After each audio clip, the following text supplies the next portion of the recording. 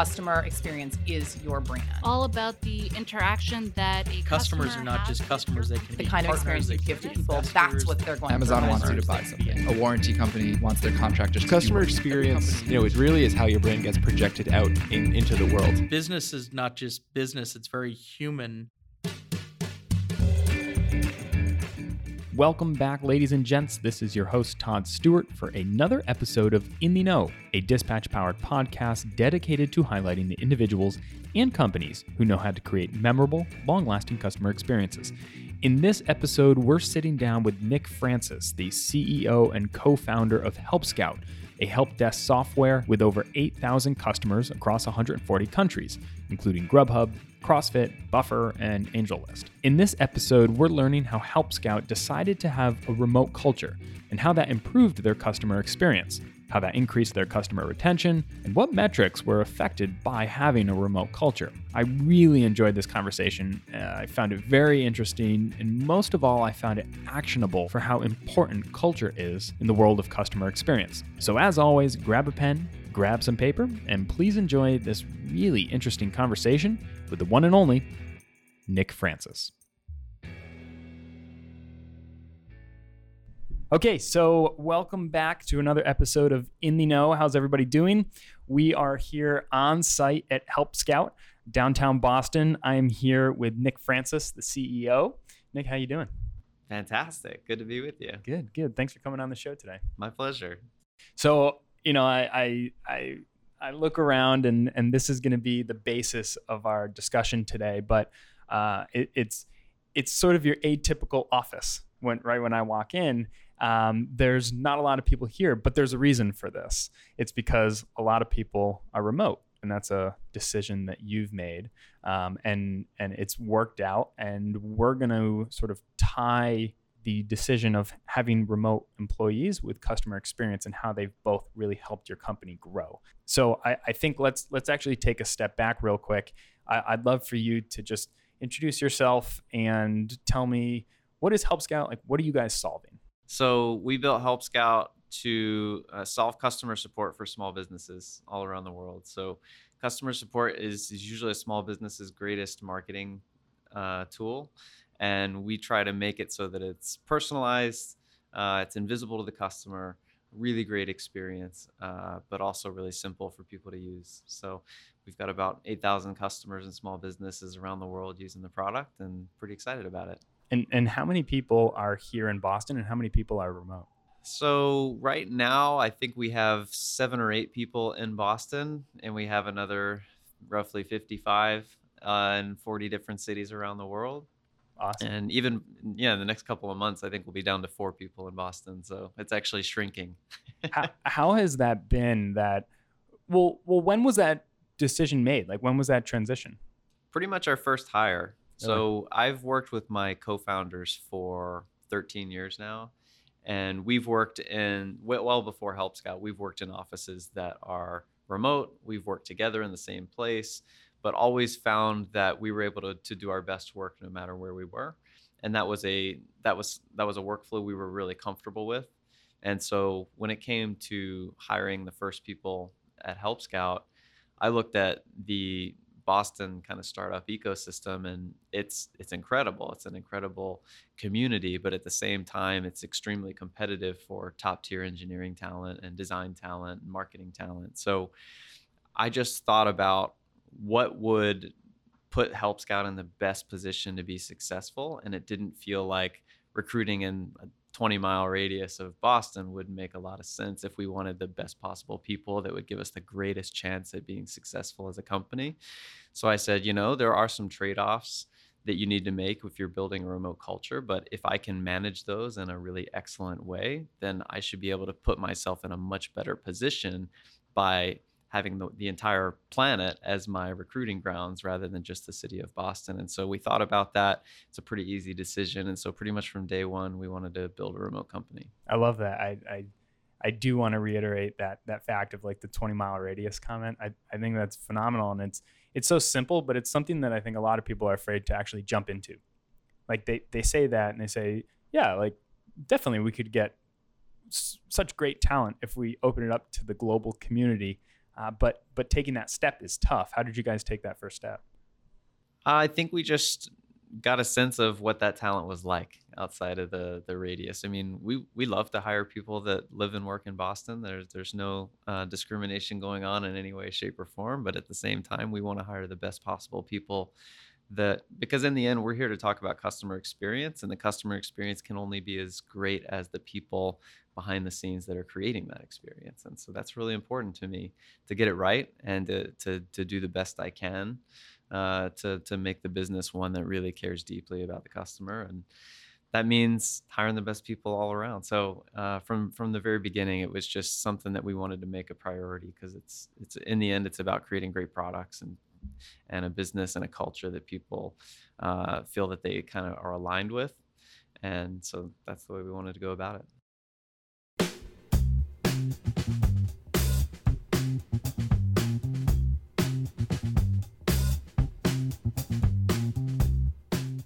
So that's actually I think a perfect transition into the customer experience side of everything. How have you seen having the remote culture? How have you seen it sort of help and boost your customer experience? It all kind of starts with the way that we hire. And one nice thing about remote culture in particular is, we have people in, like I said, 40 cities all around the world. And so you're bound to get a diverse group of people and perspectives and backgrounds and worldviews and cultures. And that's been tremendously beneficial. It's really given our team a sense of perspective that not many companies have the luxury of experiencing. And I'd like to think that our diversity as a team has really contributed to our ability to create a great customer experience across the board for our customers, whether it's through the content that we create or the product that we build. I'd like to think that we're mindful of our friends over in Europe, because we actually have a bunch of people in Europe. Mm-hmm. Same goes for all sorts of other places around the world. And hopefully our customers do feel that and sense that. I could even see that on the line of there's, when it comes to like intercultural communication. So like you guys are global, and mm-hmm. not only are employees global, but also customers are global too. And people from different areas of the world, they like to be communicated to differently. Like if you go to Hofstede's cultural dimensions, there's a handful of cultural dimensions that like people are high on uncertainty, low on on avoidance, and having that type of employee set can allow for those things to happen, like companies to be able to have like successful customer communication. Yeah, it's funny that you mentioned that, because we've actually written a multicultural style guide for just doing support. Oh, interesting. So how to do support and be mindful of all these other cultures and different kind of backgrounds that you're going to be speaking with. And so we've I don't remember if it's public or not. If not, we should make it public. But it's just a way that we can be mindful of somebody's geography and the kind of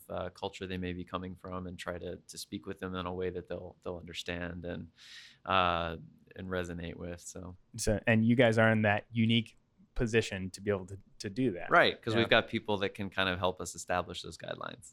If you could say in like a sentence or two, what is the value, the main value of having a remote culture? And then I'm actually going to follow that up with the flip side, or sort of like the downside of that. Yeah. So the main value from my standpoint is having access to the best possible people. Like I love to build stuff. I love to make stuff. That's why I do this. And being able to hire people that I truly think are so much better than I am at the craft, and they're equally as passionate as I am about making great stuff. That's what it's all about. Like I get to work around people that challenge me on a very deep level every day. And that's really important to me. That's really important to me coming into work every day and giving my best. So to build a 60+ person company where that is the bar, everybody really challenges everybody else. Mm-hmm. And is deeply passionate about the work, that's an exciting place to work if you're really good at what you do. And that's the exact kind of environment I wanted to create. And what are some like roadblocks that companies, if they're listening, they're saying, oh, remote culture, that does sound something we might be interested. What are some things that maybe you've learned throughout this process? Yeah, so the flip side of what I just said is that we actually can't have interns. we can't really hire people kind of out of school and take the time to mentor them and bring them up. We hire people that are very experienced in their craft and they know what they want in terms of their career and what they want to do. And so we hire people that are already kind of there, and they're just passionate about the work and they want to do it. So there are large groups of people that don't fit very well in the Help Scout culture. And largely it's tougher to make that junior folks and kind of interns and those sort of people fit within a remote culture. It's just very difficult. So we've sort of eliminated that from our hiring practice. And by doing so, again, we get to surround people with others that are going to challenge them on a daily basis. But the flip side of that is not being able to kind of mentor folks, which is unfortunate. On the customer experience side, how do you guys approach measuring it? So there are quantitative and qualitative measures that go into it. I mean, NPS is something that we talk a lot about. We measure internally as well. Customer feedback scores that we sort of created in Help Scout are things that we pay very close attention to. But my background is user experience, and so I always tend to lead towards the qualitative side of it, and just empathizing with the customer and trying to understand what their experience is like and how we can improve it. So the measures are usually pretty balanced between the quantitative side and the qualitative side. Do you have an example of that? Let's see. I mean, it just depends on the experience that I'm trying to create. But if it's a product experience, we lean very heavily on qualitative side of things, because you can say this is the impact I think that a product is going to have on the customer experience, but that's just a hypothesis. That's a way to measure success down the line. But in the end, creating a great experience means a lot of qualitative inputs, talking to customers, interviewing customers, going through the usability testing process, continuing to tweak until it feels like a really great experience for the customer and it's accomplishing what we want to accomplish as a business. That entire process, just the whole user experience creation process, is a qualitative one on our side of things. We don't really use any spreadsheets until something's shipped and we want to know how it did. We really focus more on talking to people and understanding kind of where they're at and how we can be helpful.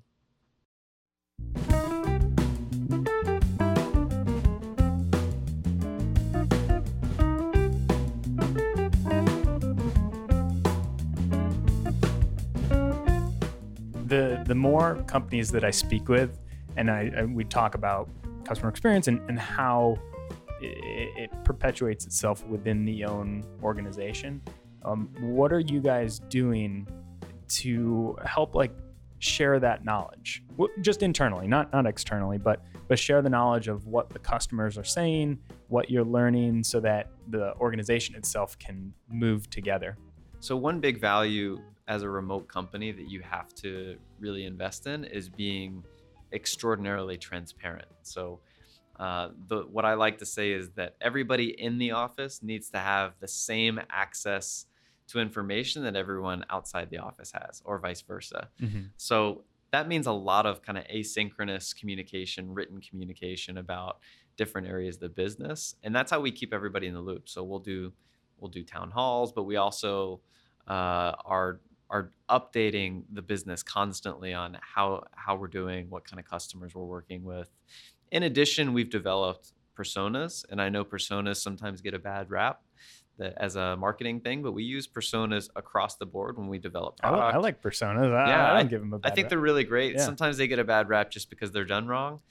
Yeah. But if you do them the right way, then it really helps everybody in the organization understand who our customers are, how they think about customer support, and how we can build a great product for them to meet their needs. And for us, we only have 3 personas. So it's really easy to kind of distill something relatively complex down to 3 types of people that we're focused on working with, and making sure that they can understand and empathize with those 3 personas. And then we kind of just revolve all of our communications around those personas, and it's very helpful. How long did it take for you to get to that point where you had the 3? So we started with 4, maybe 5 years ago, and quickly distilled them down to 3 because it's hard to focus on even 3 groups.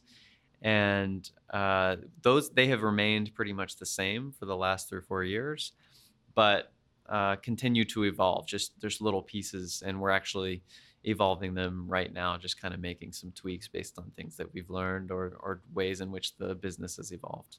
So I have a myth question for you.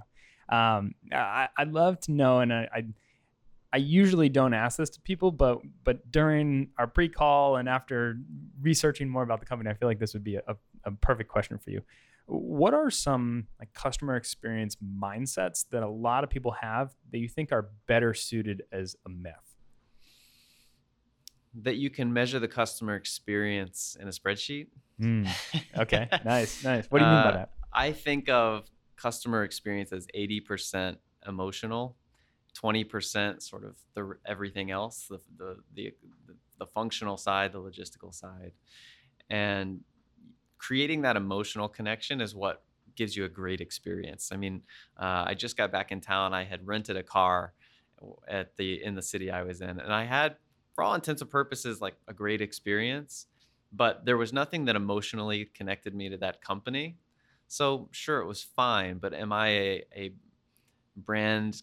Do I just feel aligned and connected to that brand in a deep way that says my experience was unbelievable? No, it was a very just kind of functional relationship, right? So a great customer experience in my mind is so much more than just getting the details right. It's actually creating a connection and a sense of shared values between yourself, the business, and the customer. And that kind of stuff can't be measured in a spreadsheet. When you're doing your roadmap planning, it's really difficult to account for those sorts of magic moments that you create with a customer that builds that shared value set. Mm-hmm. And without those shared values, you can't create the emotional connection. So there's all these warm, fuzzy things just sort of happening behind the scenes that I think make up the majority of a customer's experience. Yep. And people that try to look at it in any sort of quantitative way are going to have challenges. It's absolutely an input. There are several great inputs for measuring the customer experience, but in the end, I think a lot of it's emotional. How do you do that in a digital world? You know, because a lot of that seems like a human to human interaction. It's when if you were renting your car, it's the amazing experience that you had signing up, like signing your life away for the car, and then and getting the car and then returning it, and just having it be so simple, but just a great personal emotional experience. How do you do that in a digital world? It's actually easier to measure. So in the outside world, it's actually impossible to measure some of the customer experience things that or some of the investments you have to make as a business in marketing. You have no idea if they work or not. They always said that a certain percentage of marketing works, and you just don't know which 50% works. But in digital, you can actually measure a lot more. I mean, you can even measure sentiment based on the words that people write. Right? There's all sorts of AI getting into what people are doing. But in the end, measuring emotion is challenging. But digital actually makes it a lot easier to take those quantitative inputs and reconcile them with kind of the emotional things that you're trying to create, those moments you're trying to create with folks. What are some specific roadblocks that you think companies face? And maybe you guys have faced this, or maybe you've heard of other companies facing this thing when they're trying to improve their overall experience. Like I for example, I've spoken with companies, I'd say a majority of them really put customer experience top, if not top, like 3 on their list within the past like 3 years. And that seems kind of wild to me. It's like, how come that hasn't always been there? And they're having difficulties getting it started. Like, what do you think some of those roadblocks are? Sometimes it's cultural. Sometimes it's just being in an organization that truly values the experience and building that emotional connection. Because if I'm totally honest, you can't be a revenue-driven business and also be a customer-driven business. Mm-hmm. On some level, you have to make a choice. Mm-hmm. Not a week goes by when we as a business at HelpScout have to make that sort of choice. Do we want to optimize for revenue, or do we want to optimize for a great experience? Mm-hmm. And I'd like to think that we choose the great experience almost every time. Yeah. But those sorts of decisions come about. And so some of it's cultural in terms of how a business goes about making those decisions and what values kind of go into that. But also, I think that sometimes you can run into roadblocks with in trying to create a great customer experience, just because a lot of people talk about listening to customers and being data driven about listening to customers and using customer feedback to make your product better. I tend to call out the lean startup movement for this sort of thinking. And the lean startup movement is one that says, oh, I can take customer experience and I can put it in a spreadsheet, and basically I get all the inputs right, then I can create a great customer experience. It's like a science experiment. Mm-hmm. I disagree with that way of going about things, because sometimes customers know what's wrong with something. They know what challenges they're having in their day-to-day work life, but they may not understand the scope of the solution that you need to create. And they're not going to tell you the solution you need to create. They're only going to tell you what they're struggling with. Mm-hmm. And so if you're not listening carefully enough, then you're bound to just build things that customers ask for and not the things that will actually solve their day-to-day challenges. How do you sift through that, the signals versus the noise? I call it just being able to finish their sentences, talk to enough people so that you can finish their sentences. And what I mean by that is that you're not just taking one person's point of view on something and applying that to building your product, but you're taking 100 different points of view, and then you find a few common threads Mm-hmm. through which, wow, everybody seems to have challenges with this one thing. Mm-hmm. What could I do to try to solve that thing? And I actually stop listening when they start talking about the solution. I'm only interested in the pain. Mm-hmm. I say it all the time, but you have to fall in love with the pain. It's kind of weird, but if you fall in love with customer pain and just try to kind of live it, empathize with the pain that they're having, then you can build a really great product.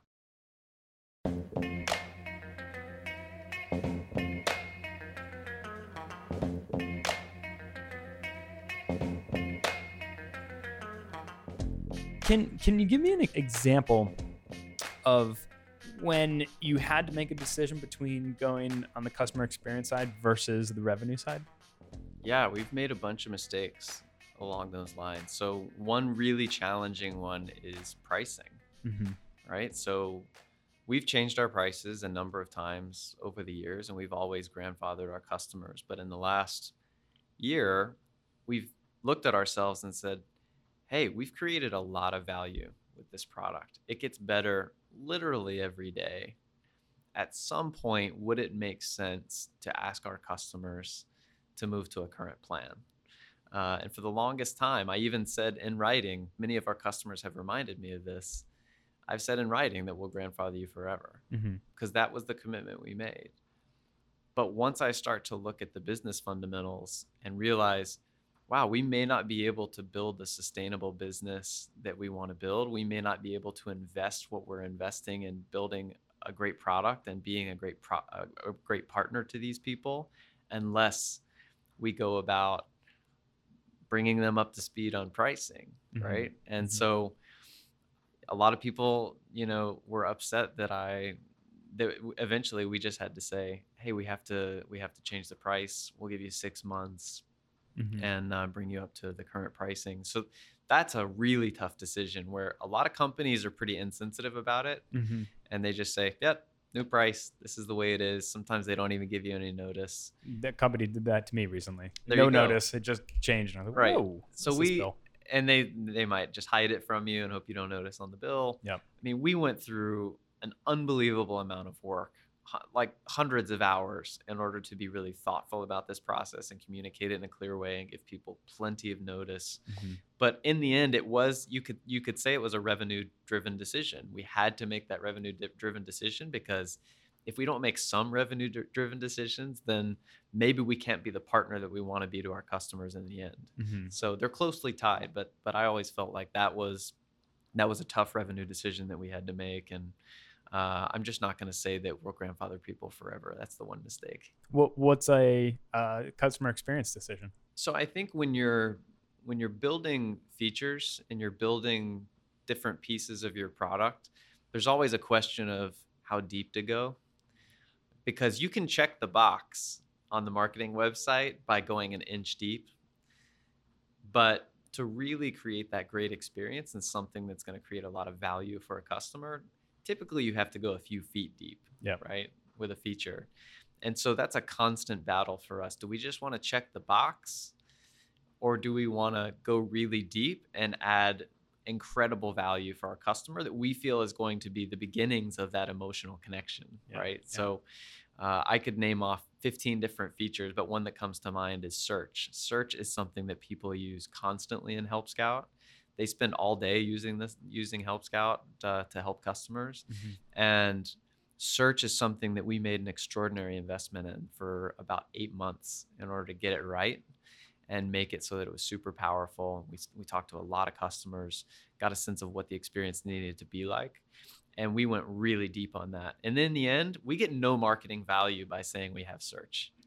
Nothing, like everybody has search. But the fact that we were able to go really deep on it is a decision sort of grounded in creating a great customer experience. And for people who are listening that think that search is something that's simple, it's not.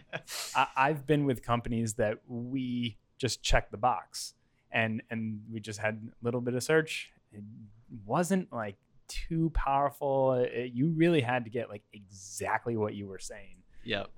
So I can see the complexities of having something like that when it's really not like a sexy thing to throw on the marketing side. Yeah, I mean, there's a reason Google's one of the world's most valuable companies. When you're good at search, you can be good at a lot of things. So a couple final questions.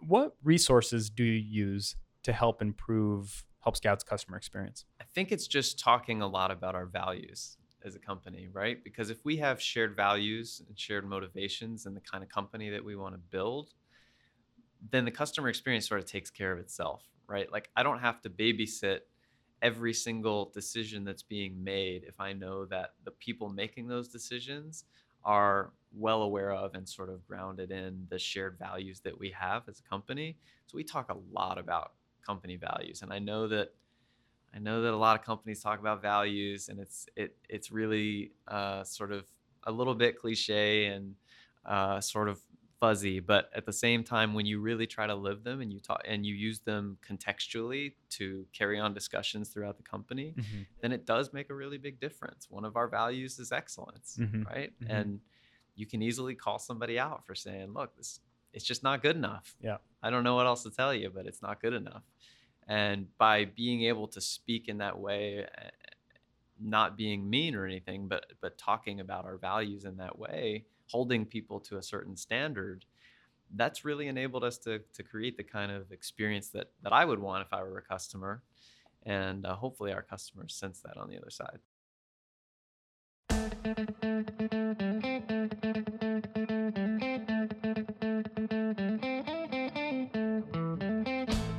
So tell me something that's true about customer experience that very few people agree with you on. So something that very few people agree with me on is that I'm not a big believer in product management. Although you could say that I'm a bit of a product manager. At Help Scout, we try to organize teams so that basically all the product managers are designers. And we're a design-led company, and I say that all the time. And the reason design is at the center of everything that we do is because when we get that initial feedback from the customer, or we talk to the customer, we fall in love with the pain like I was talking about, that's usually a designer that's doing that work, that's empathizing with that customer in that moment. And we want that person to be capable of carrying that pain with them through every aspect of the development process so that they know the finished product solves the pain. Because it's like a game of telephone otherwise. Yep. You've got these people talking to customers. You got these people doing the specs. You got these people working on development of the product. You got these people doing QA and the beta. And you got these people actually shipping it to the customer. And then the customer in the end is like, oh, that's not really what I had in mind. Well, if you have a designer responsible for the experience, and at each iteration, you have somebody that's signing off and saying, yep, that's what the customer needs. Yep, that's what the customer needs. Yep, that's what the customer needs. Yep. Then you're much less likely to end up shipping something that customers don't want. So true. So true. Is that your UX background? Yes. UI, UX? Yeah. So I basically just say everybody that builds something at Help Scout, like it needs to be run by a designer. Yep.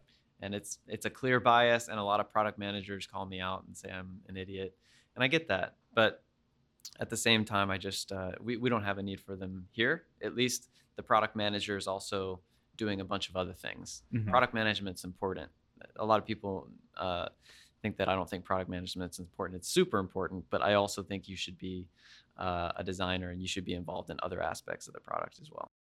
Well, a lot of people, and that's why I've been so thrilled to talk to you and hear your story. But everybody that I speak with, so many people speak so highly of Help Scout.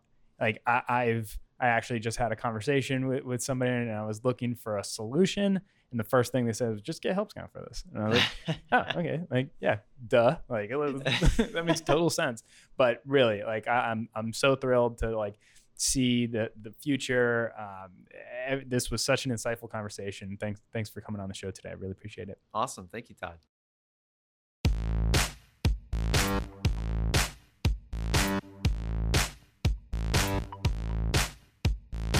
If you want to learn more about customer experience, head over to the Dispatch blog. That is blog.dispatch.me.